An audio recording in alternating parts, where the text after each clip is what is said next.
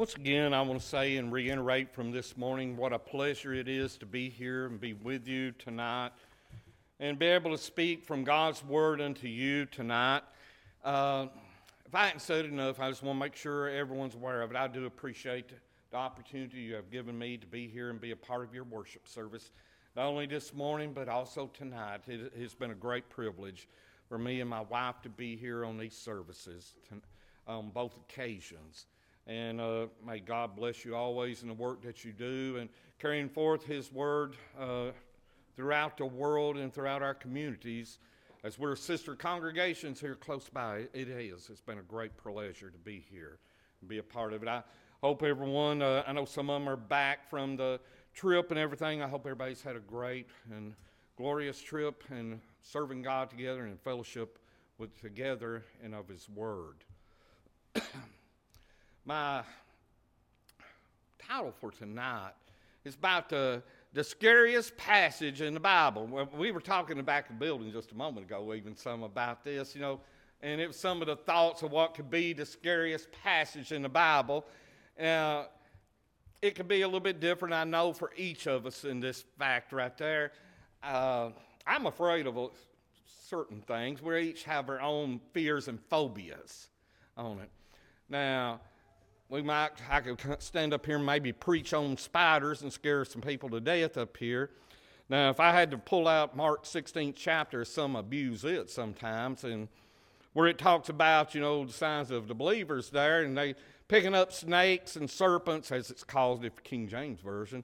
I'm going to tell you, it'd be a test of my faith on that one right there. It would absolutely be a test of my faith to be picking up snakes, as some do. And I'm not a snake handling preacher. Don't get that thought in it whatsoever, because I am not in that. It would be totally by accident with me if I'm picking up a snake whatsoever. I guess that's one of my phobias. We're talking, depart from me, into everlasting fires. How horrible that would be to hear those words. I totally agree with Brother that brought it up to me. That is probably one of the most terrifying passages in the Bible. That's not what my lesson's about, but it is absolutely, I agree, most terrifying passage. It's about to the fact, if I am found outside, if I'm found lacking, how horrible that would be to the fact to be removed from God and from His presence. It's just not for a short while. This is an eternity. Not only just being removed from God, it is the fact of eternal punishment that would also be exacted upon me because of this. And I agree, it's that thought, and to me, hell itself. The thoughts the Bible relates to us about hell, about God is not there. The fires, the torments, the weeping, the gnashing of teeth. If it ain't sending shivers up your spine, it ought to be right now. The book of Revelation and some thoughts.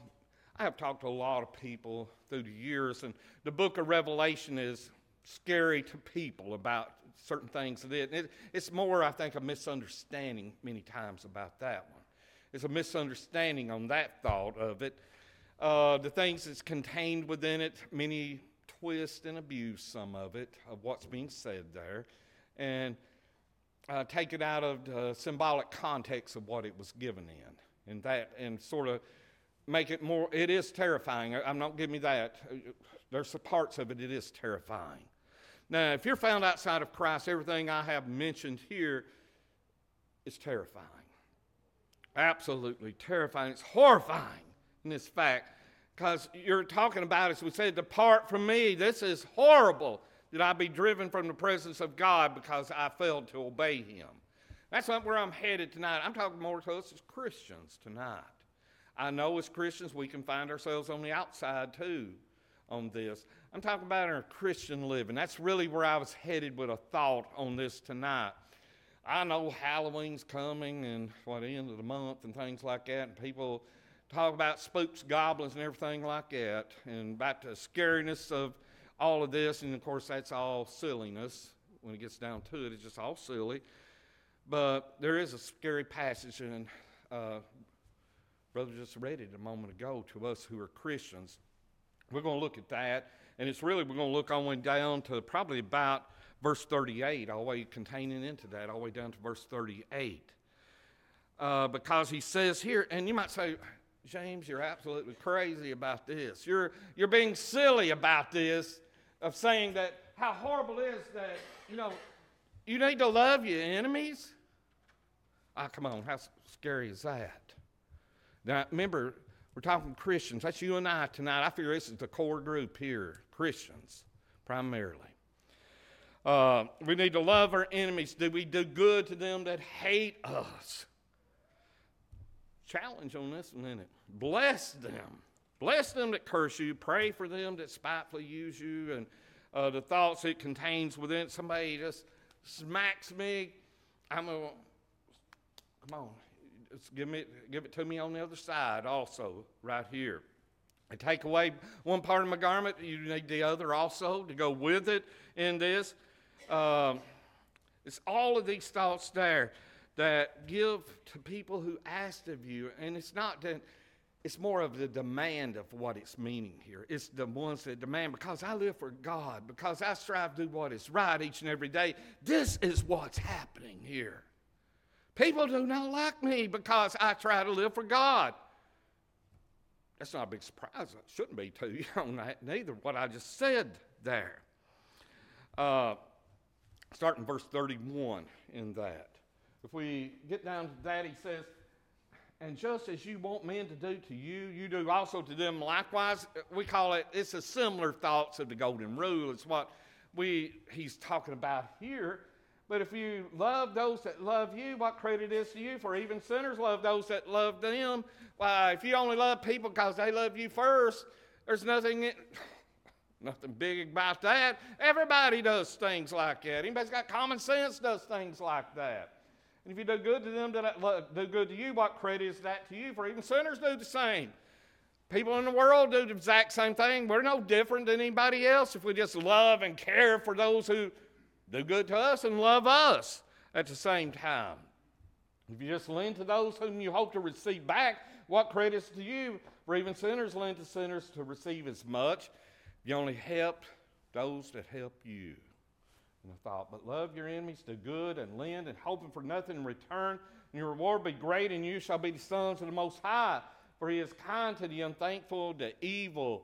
Therefore be merciful, even as your Father in heaven is merciful. That's a challenge right here to me when he's talking about the mercy of God and how I need to be just like that in this fact right here. That we're not judgment. Condemn not, and you shall not be condemned. Forgive, and you shall be forgiven. Give, and it be given to you. Good measure, pressed down, shaken together, running over. It shall be put in your bosom. For the same measure that you use, it shall be measured back to you in this. I'm talking to us as Christians. I know we can be lost, and hell is a terrifying place. It should be somewhat of a motivator to live right for God. Jesus is taking it to the next level in these passages. He's taking it to the next level for us. And in a way, to me, it's scary in that fact. Because he's not asking, he's demanding, this is a commandment of God that I should be living in this way. In a way, to me, you think about, as I said, the frightening verses of the Bible. Revelation, many abuse it, as I said, and make it things that it's not meaning in that. Because some of it has already happened, some of it is yet to happen. Some might say 2 Peter 3rd chapter is a terrifying chapter, as it gets to the end, as Peter is relating to the fact that the world's going to be destroyed. Everything's going to be burned up and consumed on that great day of the Lord. What you see around, it's not going to, beauty of it and everything, it's not going to be here. Don't try to put your ties here. This is not going to last. It should be motivating and terrifying.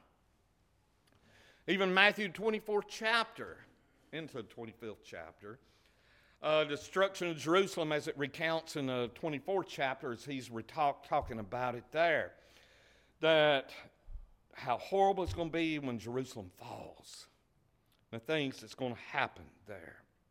He describes it about towards the end, or closer to the end, 25th chapter, it gets into about the second coming of Christ, and somewhere it transitions in the 24th chapter going into that thought. It sort of covers a little both in that right there. It's horrible. If you found outside of Christ, I pray tonight that you will change tonight. It should terrify you, the things that we have just briefly talked about in those passages tonight. The Bible is very vivid in the description of what could be taking place right there in this soon future of whatever that may be. I don't know what that will be. Sometimes we just blow it off in our thinking right here, and then the world comes crashing in someday. The world will come crashing in on us. But I'm just using this, and of course this is just James's opinion on it. This is to us as Christians. What is asked of us in this passage here is highly demanding and scary. It's very highly demanding. It challenges me greatly. I'm not going to lie about it. It challenges me. It challenges every aspect of me because it's not what I am. I have to change to meet this. I mean, I really have to change everything about me to be what he's asking here. And it's to the fact that the demands are very personal. You might say, Lord saying, oh, the whole world be like this and we need to be loving to everybody. And that is true, what he's saying, or in essence of what's being said. It's really more personal than that. James, you need to be like this. For the church to be like this, it starts with you. You've got to be like us. We are the church in the first place. There's no mistaking who he's directing this to. There's two people involved in this conversation, in essence of what he's talking about here. First of all, there is Jesus. Jesus is the one doing the speaking here. You've got your Bibles read right there. Also, and move on back, it will be from Jesus as it states there. These are his words. These are his commands that he's giving here. He's the one in person directing and delivering this. Then it is to the persons that hears the words that are being related right here. What he has given here. That is the second individual that's involved in this conversation. He's saying, I am talking to you. I'm talking to you. I'm not talking about some idea out there in the world. It'd be, peace and love throughout the world. That's not, it's great to have peace and love throughout the world, but he's getting direct. This is how these things happen. This is how it happens. He's talking directly to me in this. He's talking to you about this.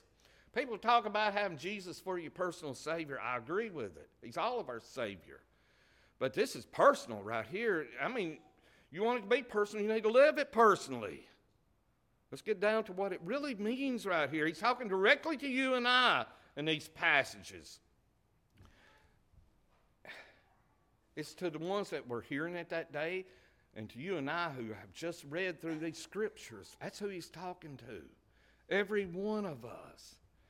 If you claim to be a disciple of Jesus Christ, you claim to be his believer, you're a follower of him, you carry the name Christian right here. This is you. This is you. This is who he's talking about here. In a way, I think it's scary, and that's how I was using that thought right there. Part of it is it is that personal. It's not some peace and love of the world. It's personal to you and I. It's that personal in this. He confronts his disciples about this. He's challenged them in all these things right there. Jesus gets a little shaky within us because he's talking to us personally about this and directing it just to me on this. James, this is directed to you. Demands are so radical. This is not the way the world lives out here. This is not the way we think or how you've been brought up in the world out here to think like this of what Jesus is asking us. If you're going back and look and starting that in verse 27, he directs it. You need to love your enemies.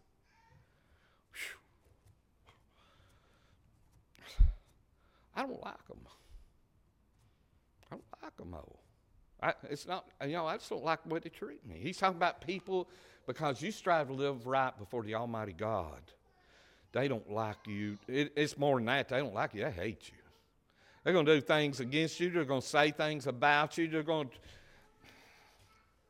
People are going to say ugly things about you. They're going to call you ugly names, and I mean dirty names.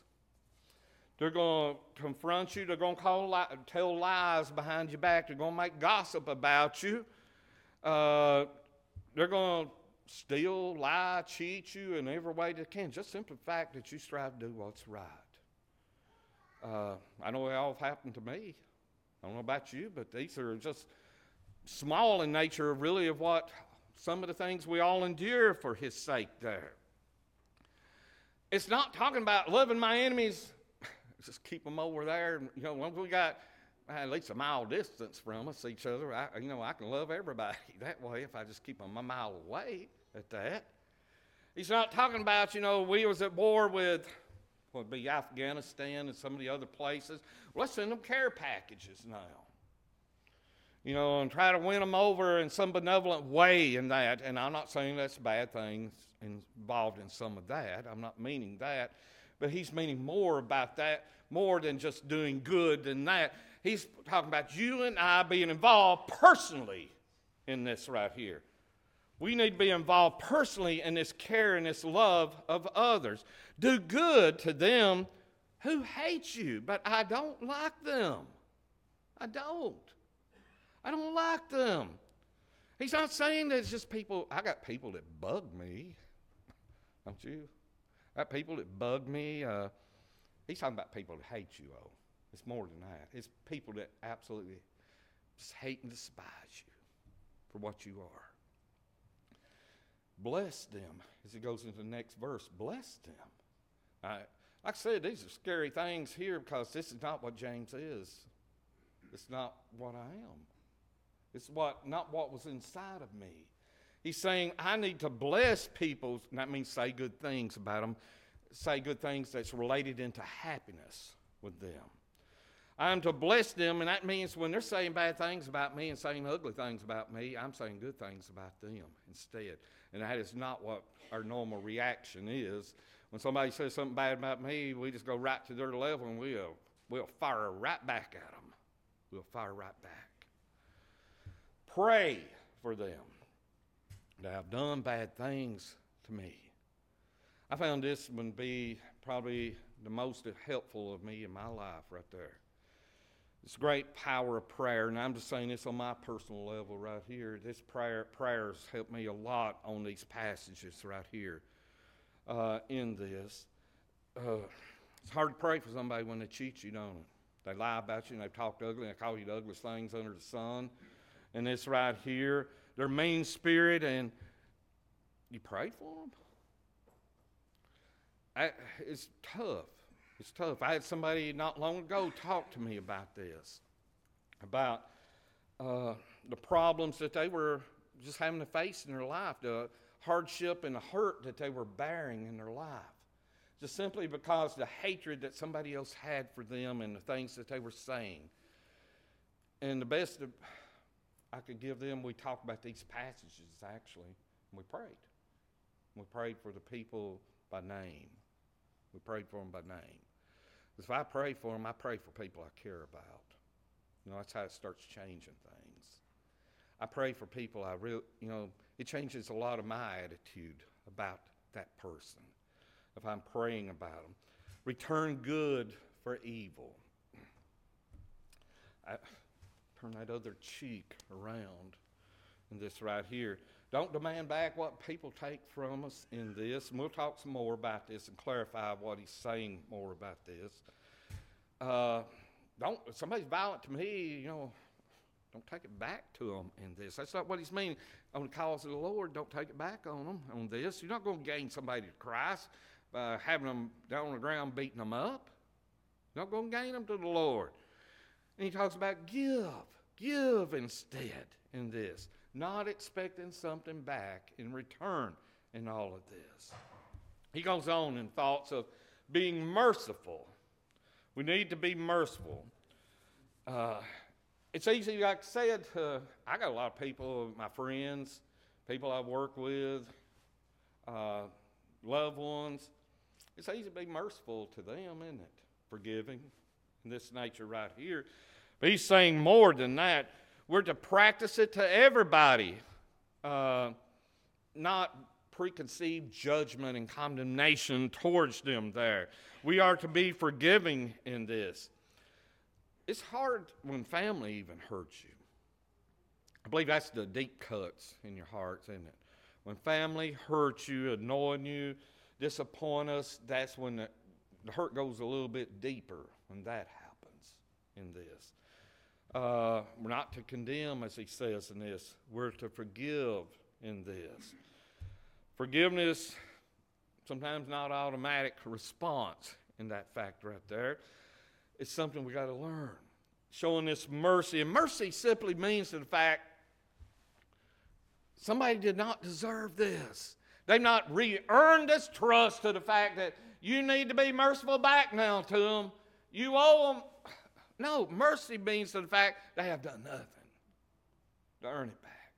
They've not done anything, but yet you forgive and show mercy. I think about my Lord when we talk about mercy. Jesus hanging on Calvary's cross, dying for our sins. It's not because James was the best guy on earth that he just owes it to me. You know, he owed me one, so he's going to do it for me. It's the exact opposite of this. He gave mercy, grace unto me and saved me by his blood. Even crying out from the cross, some of the statements of the cross, Father, forgive them, for they know not what they do. His forgiveness and mercy being extended even in the tryingest hour of his life right there.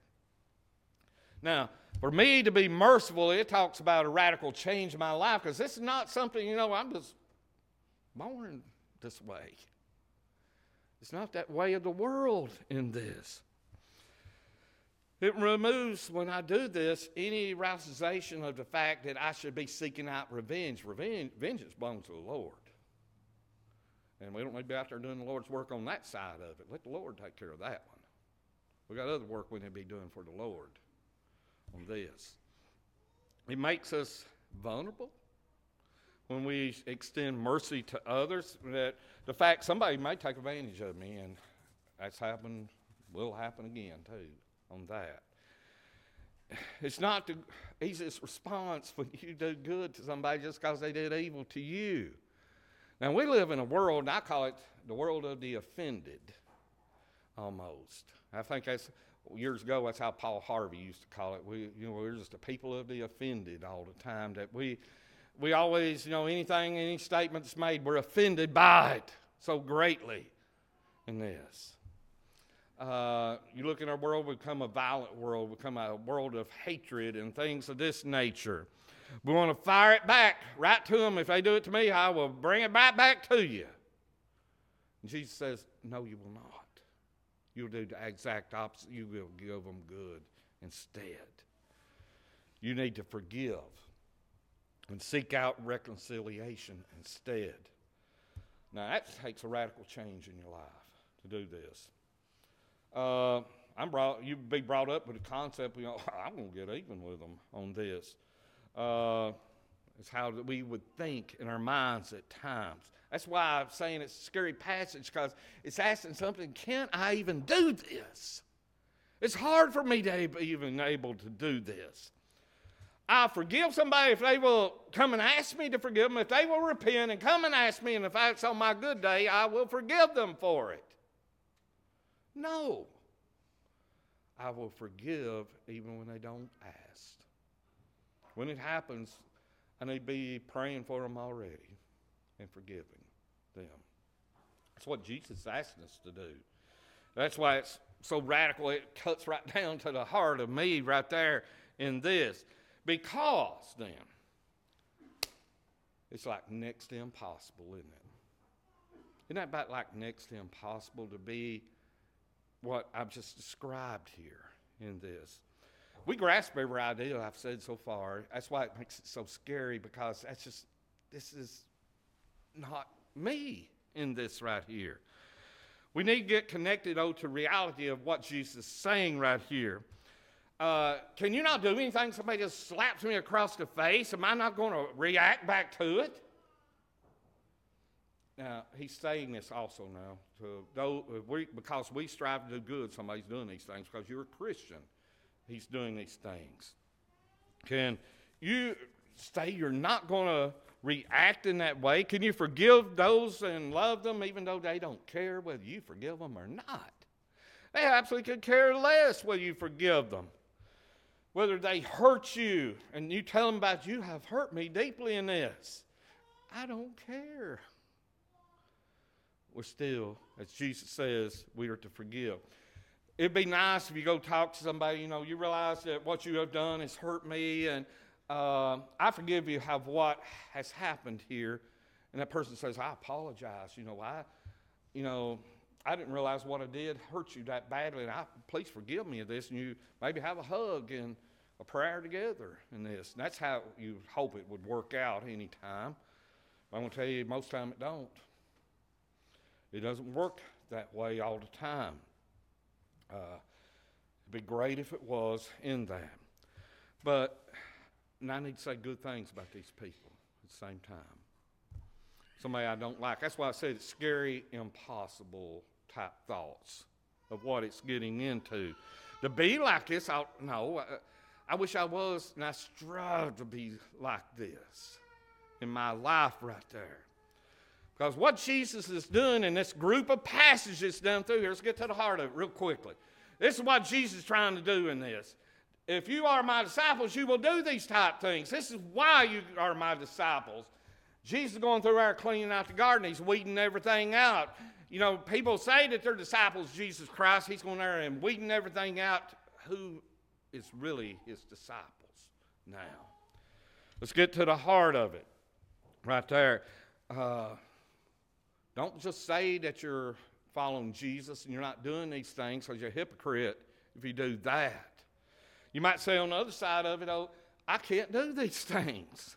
But I can't be, I'm striving, but I'm not like this all the time. I wish I was, but I'm going to be honest with you, I'm not like this all the time. I really work. This is why I pray a lot about these things right here. Remember when this man came to Jesus.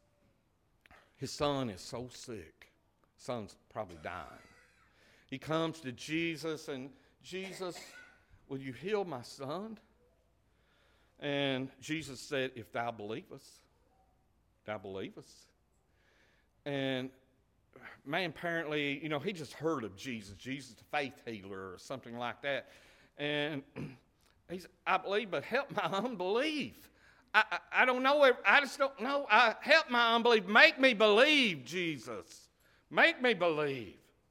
I can almost hear the cry of the Father. That Father right there as he's crying out to Jesus. I'll believe anything if you just save my son right now. I believe anything there. I think we all could be there in that thought right there. Please help me, Lord, to get there. And that's part of this thought of what he's talking about here. Help me, Lord, to be there. I don't need to be a hypocrite and pretend I am this way all the time. But the fact is, it's impossible maybe all the time that I'm like this. Jesus has given us a glimpse of what his kingdom, church, what it should be like. What it should be like, that I need to be totally dependent upon God. I'm not totally like this, but with God's help, I am.